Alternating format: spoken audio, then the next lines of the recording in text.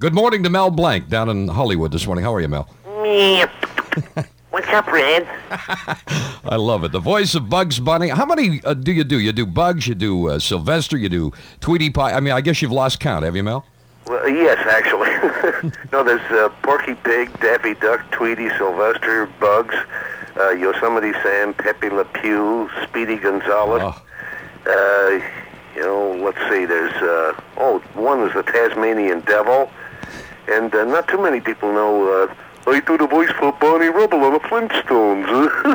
I never knew that either. You know, I've followed your career going back to the old Command Performance radio show. Oh, gosh, that was years ago. World War II. Wasn't it Sad Sack, the role that you played in that? Yeah, he talked like Porky Pig. Always he got things all mixed up. Before we went on the air here, Mel, I was saying to you, we share one thing in common. We both worked at KGW in Portland, going back a lot of years for me and for you, too. But I couldn't make any money there, so I got out of town. You took the words out of my mouth. But you know something? There were some old acetates around. You and I know what they are. They're old discs because that was prior to the era of tape. And a lot of the voices you did for different appliance dealers and things became the famous voices of Bugs Bunny and everything. Yeah, that's very true. The one show I did up there was Cobwebs and Nuts, right after I got married in 1933. Uh-huh. Incidentally, still married to the same wife, Estelle. Good for you. And that's 47 years ago. And we've been married that long. And we were both on the air on a program called Cobwebs and Nuts. Crazy. What was it, a kind of a comedy hour or something? I had to write it, produce it, direct it, and do all the voices on it 6 nights a week, 1 hour a night. For $1.95. Yeah, that's right, almost right. Oh, boy, and look at how many people could claim that they were the voice of Jack Benny's Maxwell car. You did that. I'm not going to ask you to do it because that thing really takes every breath you got to do it, doesn't it? Oh, that's very simple.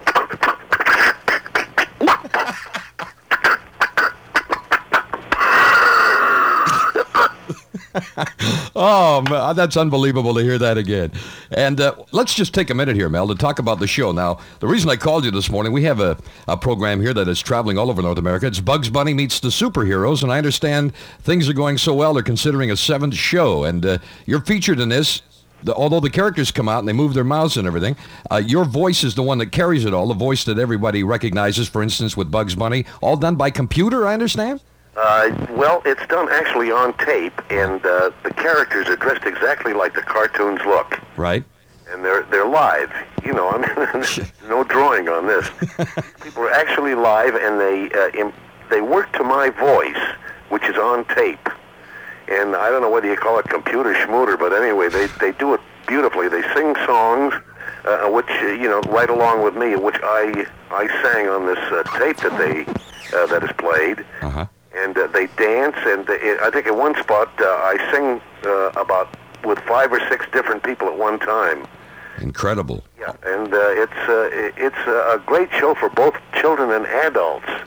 You know, I saw it in New York at Madison Square Garden. Yeah. And I got such a kick out of it, I couldn't believe it. This joint was packed. Well, it's going to be here, too. And let's just explain something to the people listening this morning. It's a live stage musical. This isn't a nice show or something like that. No, it's live, but you see all your characters come to life, and it's really amazing. Well, I got to get out there. If I can't see you, like we're talking on the phone 1,500 miles away, I can go out and hear you anyway. Oh, you got to, Red. You got to see it. It's terrific. I thought it was just a kid show, and I was surprised to see that there's so many cute gags in it and everything that the adults get as big a kick out of it as the kids do. Well, let's face it, Mel. We all grew up with Bugs Bunny and all of that, and I think we're all kids at heart anyway. You know, I speak at a lot of colleges, Red. Right. In fact, I just finished my 87th college at Wesleyan in West Virginia. Right.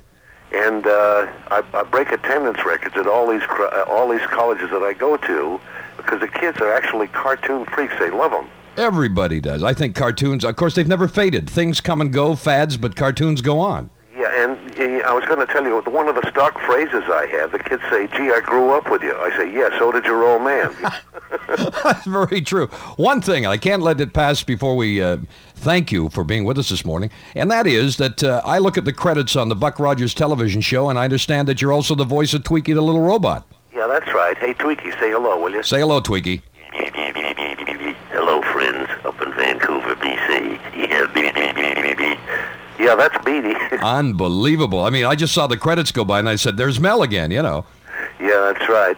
You know, a lot of people ask me to have favorites. They ask me what my favorite is. Yeah, what is it?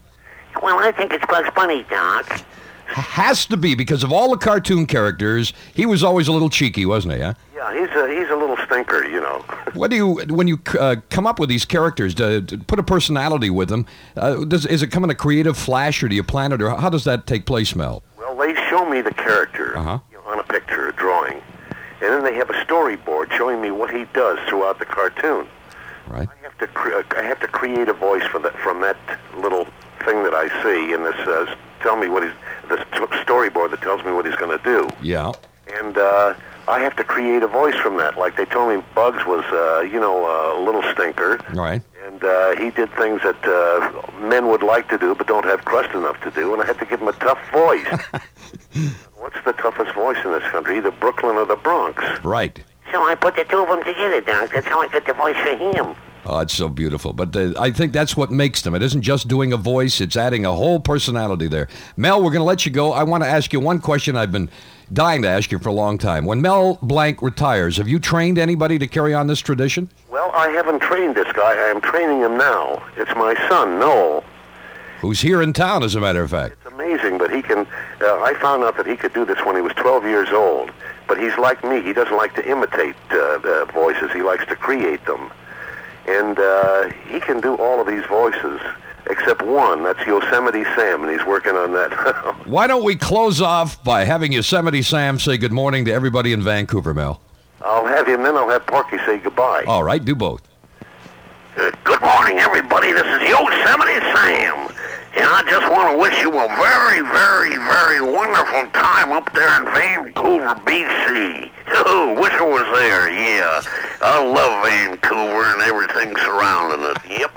Okay, folks, good morning to you, good afternoon and evening. There goes the day quick. I'll see you. Hey, Porky, get over here and say goodbye to the folks, will you? Yeah, but I will. So long,